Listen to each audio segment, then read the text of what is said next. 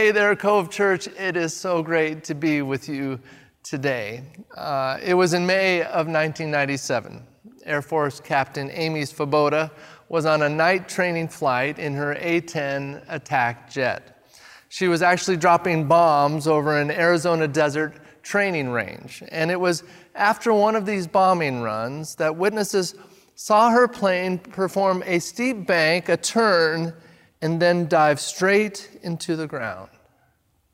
It was a tragedy that at first had no explanation, but after further investigation, the truth became clear. It was amidst that blend of her night vision goggles and a full moon that the pilot became disoriented. So in her efforts to ascend to a higher altitude at full thrust, she actually drove the plane into the ground at 400 miles per hour. She didn't know she was flying upside down. She was the first Air Force fighter pilot who was a female to die in a crash. A tragedy that was created in the understanding that what we see around us is not necessarily the truth. And this is a tragedy that each of us faces every day. See, when you read the Gospels, when you hear Jesus talk, whether it's in things like the Beatitudes and the Sermon on the Mount or in the passage that we look at today, I don't think we can avoid coming to the conclusion that Jesus is constantly trying to tell us that we are flying upside down. It's like in any movie when an alien lands on the planet and the alien always comes and says, I know you think the world is this way and this is how technology works, but this is how it is on our planet. And they say, when we can do these things with our technology and we can move stuff with our minds and we can fix stuff with our little glowing finger, we can do this because we're aliens. And in those movies, everyone always struggles to listen to them because their world is so foreign to our world. Yet, could we ever imagine a world more alien to our experience than God's world? Which is why we all struggle to live in its truth. That's why what Jesus says to us, it feels like it's coming from an alien planet. Because next to God's world, our world is upside down. That's why some of what Jesus says is so outlandish to us. Because these are the truths of a better place. These are the truths of a lasting place and a place that all of us are invited to experience. So today, as we continue in our Lenten series where we're giving up some things in the physical in order to gain some things in the spiritual, we will be reminded once again of just how important those kinds of choices are in our lives. Because we can so easily get stuck into thinking this life, this world is all that there is. And so we start to think, I better get really good at its rules and at its ways. I've got to learn how to live in this world. And yet the truth is, our world is upside down. And in every way that we try to conflate the ways of Jesus with the ways of this world, we run the risk of devastating outcomes. So today, what we're going to do is we're going to look at three seemingly crazy statements from Jesus that express three amazing kingdom truths. Statements that seem upside down to us in this world. But that's because they're right side up in God's world. So here's the first thing I'd point out. That in God's world, death bears fruit. John 12, starting verse 23. Let's read it together. Big voices, go. And Jesus answered them, the hour has come for the Son of Man to be glorified. Truly, truly, I say to you, unless a grain of wheat falls into the earth and dies, it remains alone. But if it dies, it bears much fruit. Like many of you, I have experienced death in my life. from the milestone death of my father when I was 30, to grandparents, to teachers, to friends, pets, even mentors from afar. I've seen death as of you. And in all of those experiences, I never found myself feeling this great sense of fruitfulness in those moments. That really wasn't my primary emotion. I felt loss. I felt uncertainty. I felt pain. I felt grief.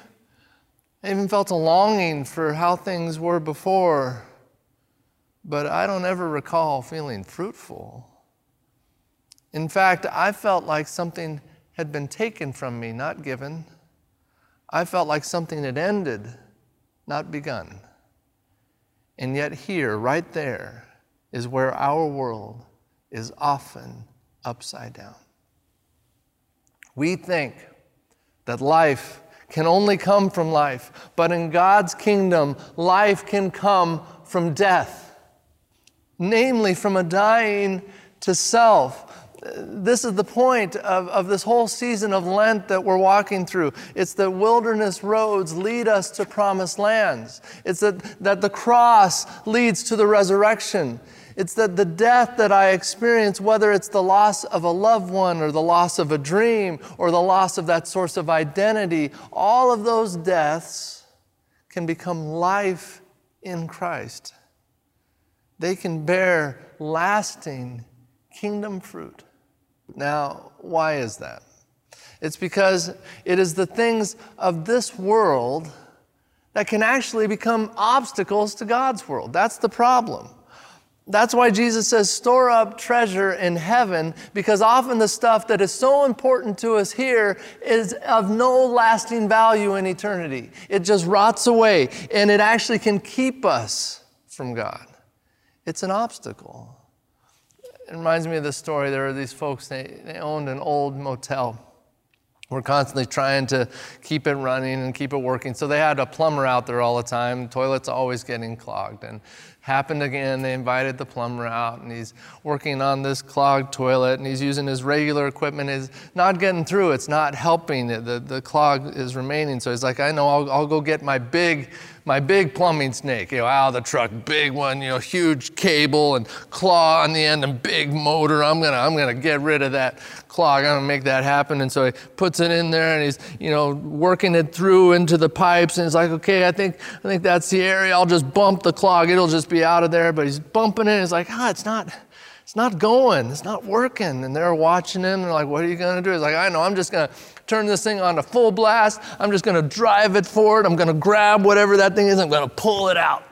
So they're like, okay, that's great. You should do that. So he does that, moves it forward, turns it on full blast. Claw's going out there, grabs with the claw, and he engages the claw and starts to pull it out. And the engine's just revving high. They can tell he's got something. What's it going to be? Is it like a dead body? What's coming out? And it's coming out, and he's pulling this thing out. And finally, out of the toilet with this splash comes a shower curtain. And they're like, wait a minute.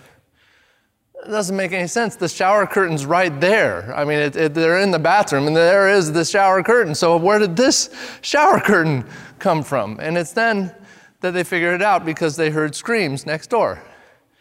The housekeeper was next door, and she was cleaning the bathroom. And as she was cleaning the bathroom, she saw this metal claw come up out of the toilet and spin around and finally grab the shower curtain and pull it down into the toilet, all in front of her. She thought it was going to take her with it. She thought she was next.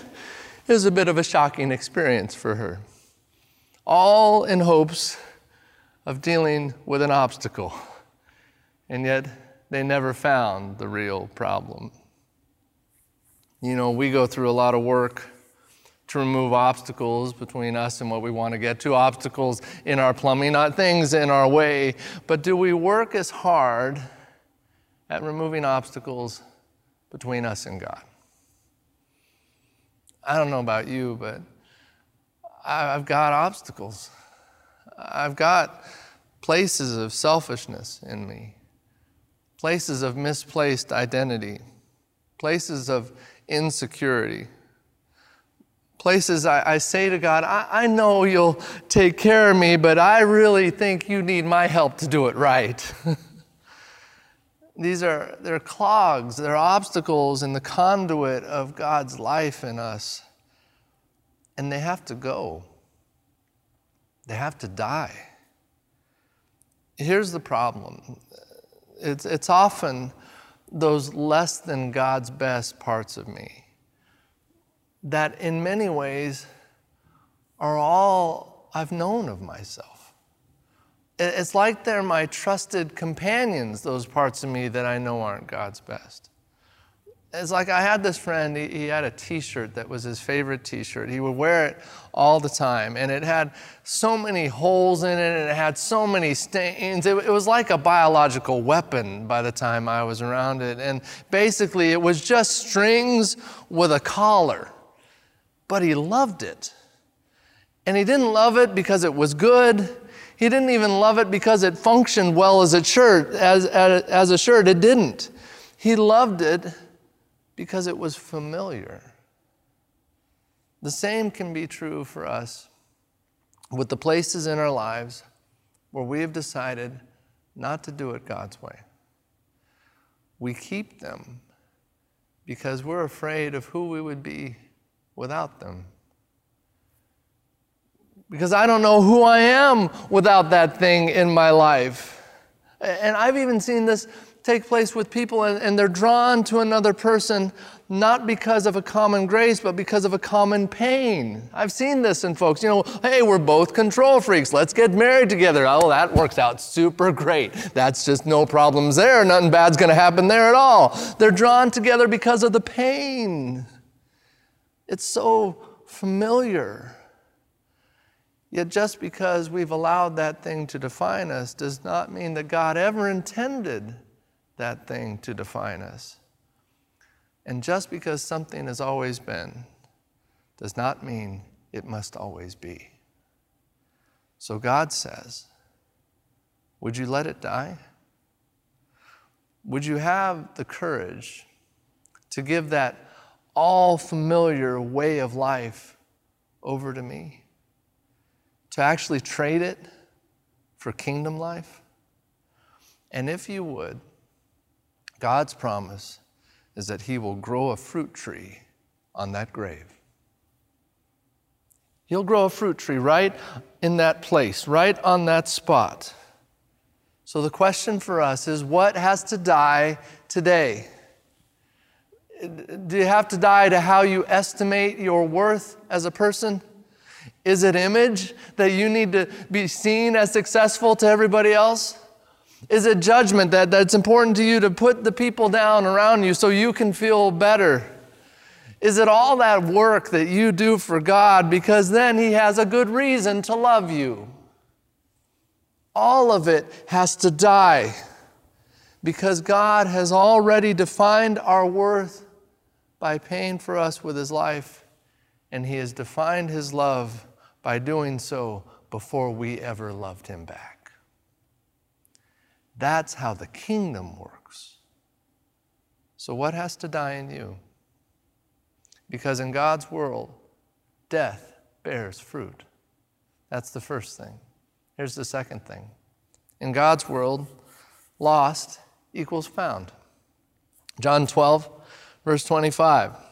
Let's read it. Big voices go. Whoever loves his life loses it, and whoever hates his life in this world will keep it for eternal life. So God's saying, if we would choose to lose our lives, then it becomes possible to actually find His.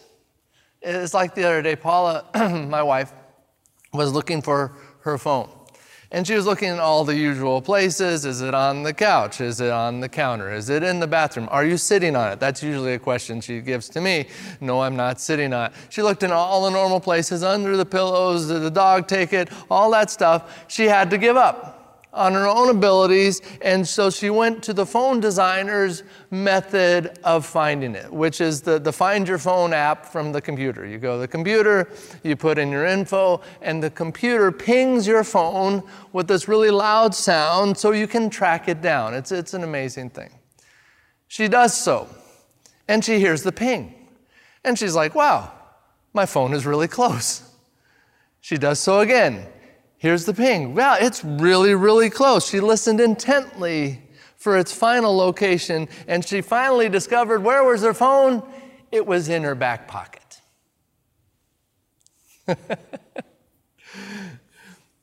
But see, she only discovered that when she moved from her ability to find it to the designer's ability to find it. That's when what was lost became found. The same is true for us, that we get to first admit, I am lost, and we get to go to our designer to then be found again. That we'd give up, that we'd let God show us what we can gain if we would dare to let go. A few months ago, I was taking some stuff out to the garage. I was just sort of picking up garbage I was finding in the house. Not like there was bags of garbage, but you know how you just go through the house and say, okay, that needs to go out, that needs to go out. And so I ended up with this little pile of stuff, a little bit of garbage, some boxes. It was sort of this stacked thing to go out to recycling and going to the garbage. And so I'm still picking up stuff, and the last thing I find is a half-eaten little tub of yogurt. And so it's open, and it's just got half the yogurt in, so I put it right on top of this sort of stack of boxes that I have and stuff. And so I go out to the garage, and I open the door of the garage, and then to get to the side door, I have to kind of do this limbo thing across Paula's car underneath these shelves, and then at the same time, I'm opening the door to the outside. So I'm doing this whole thing with this box, and it's right into the midst of that the top boxes all fall off, and the yogurt falls on Paula's car, blap, and just sprays yogurt all over her hood. This was bothersome to me. And I surprised myself because what came out of me at that moment was a swear word, okay? And it stood out to me not because I think you're somehow like less godly if you use some spicy language. That's not it at all. But the typical me doesn't do a whole lot of swearing. Yet when that yogurt hit the hood and splattered all over it, out came this exasperated cry. In case you're wondering what it was dang it, but it was the real version of dang it. And so yes, I know I'm super edgy, so edgy, a lot of street credit here. I know that's what you're saying to yourself. But for me, it was different. It was a bit unusual. It was a bit out of character. And I found myself going, whoa, where did that come from? And ultimately, it pointed back to one thing. I was trying to carry too much. Kingdom life is not found in what we can carry. Kingdom life is found in what we can let go. It's found in the things we are willing to lose in order to make room for what God wants to give us. So what do you need to let go of today? Is it your false sense of security in your own abilities? Is it that facade you create to make sure others stay at a distance, they don't really get to know you? Is it that never-ending busyness that keeps you from even stopping to address the brokenness that's inside you? Is it the label that others have placed on you or that you have placed on yourself, and yet God never put that label on you? Is it your misplaced source of identity? I mean, just take that one. I'm telling you that in my life, I have been both the flavor of the month and I've been yesterday's half-off clearance baked goods. I've been both in my life. And both identities have nothing to do with who God says I am. I have to let it go. So what do you need to let go of? What do you need to lose today?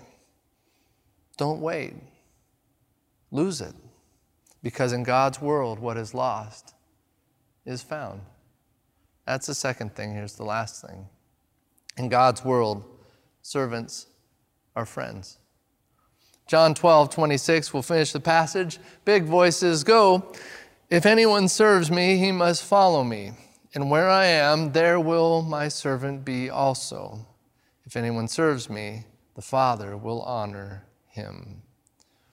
Now, in this world that we know, it is much more common for servants to be far from their masters, isn't it? That employees keep a certain distance from their employers. It's just a professional distance. Now, this isn't always the case, but certainly structurally in our culture, there is a difference between bosses and workers. Yet again, we see Jesus reminding us, this is another way you're flying upside down. He's saying, those who serve me, those who follow me, they will be where I am. They'll be close to me. Jesus is describing this closeness, this nearness, this intimacy that is offered only to his followers. Where in our world, bosses do boss things, and they go on special trips, and they have VIP passes into the special lounges, and they go to first class, and the employees go to coach or maybe into the luggage compartment. But bosses, they travel in different circles than the common employee. But in God's world, servants end up with the best seats because they end up right next to the Son of God. Jesus says, where I am, there my servant will also be. It is a seat of honor, as this passage points out. God's best seats are not given to those who have considered themselves more, but are instead given to those who have made themselves less. Begging the question, do I live out my faith as a servant of God, or do I live out my faith as a servant of myself? Am I just a consumer of this vast menu of amazing appetizers and entrees and desserts that are offered to Christians in America? So many choices. So many things I could pick. Oh man, I can have my music and I can go on trips and it's all with Christians. It's so great. Or do I live as a servant of God, which ultimately is expressed as being a servant to everyone? As Jesus told us through a parable in the book of Matthew, he said, truly I tell you, whatever you did for one of the least of these brothers and sisters of mine, you did for me. If we serve others in Christ's name, we serve Christ. And it is the servants of Christ, the followers of Christ, who find themselves near to Christ, close to Christ. It makes sense, right? By definition, followers follow. Have you ever seen a really well-trained dog? I mean, I don't see them very often, but I do. They are out there. I've seen them on TV and stuff, and it's amazing. You'll see these dogs. They're so well-trained. They're so devoted to their masters, just like any move. They're just looking at them, and any move, twitch the master makes, they're just, okay, what do you want me to do? Where do you want me to go? You just tell me the thing. I'm going to do it. It's an amazing thing. I don't have those kinds of experiences with my dog at all. I mean, he's a good dog, but he's not that, okay? If we let him loose in some field, he's like, wow, there's a lot of new smells out here. I'll see you later. And he's gone, right? He's just gone. And then what we have to do, we have to then follow him. We have to chase him. It's upside down. It's not supposed to work that way. Understand this. Too often, we call ourselves followers of Christ, but we live in ways that ask Christ to follow us. Oh, Jesus, I'm doing my thing, but you can come. It'd be great if you want to ride along. Oh, yeah. Jesus, I got some stuff to sniff out over here, but I'll see you soon. You know, Jesus, I know this isn't exactly where you told me to go, but I just want to check it out, and then I'll come back to you later. For many, this idea of being a Christian ends with believing in Jesus instead of beginning with following Jesus. Will we get close? And this means everything, because in God's kingdom, only servants are friends. So follow. I'll wrap up with this. You may not know what happens in our eyes, an amazing way God has designed the human body, but the lens of our eye actually casts an upside-down image onto our retina.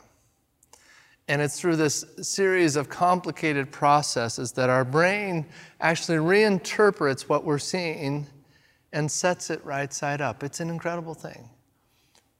And one just fun example of it is this image I'm going to show you right now. And as it says, all these plates are flipped upside down except one. But once you find that one, they will all flip right side up. I just want to give you some time to do this. Look at that. Find the one that's right side up, and you'll watch them all change. It's a crazy thing. Some of you right now, you're like, whoa, it just happened. Whoa, my mind is blown. I know, it's crazy, right? That's what's going on right now. Just giving you a little more moments. Some of us take a little while, okay. Hope you see it now. If not, look it up on your own. It doesn't make you a bad person if it didn't work for you. It's okay. But it's just a great example. And it's the example is this, that God has built into us an ability to take what is upside down and turn it right side up. This gives us hope that God can do that very thing with every part of our lives, including navigating an upside-down world. Whether it is God turning death into fruit, or lostness into foundness, or servanthood into friendship, God wants to take what's upside down and make it right. I know that I have in my life believed so many things that were, they were true in this world, but they were lies in God's kingdom. So today, all of us together, we can trust God to change that. To truly invite His kingdom come on earth as it is in heaven. And if we would make that courageous choice, the result is ultimately that this upside down world will finally turn right side up. Let's pray together.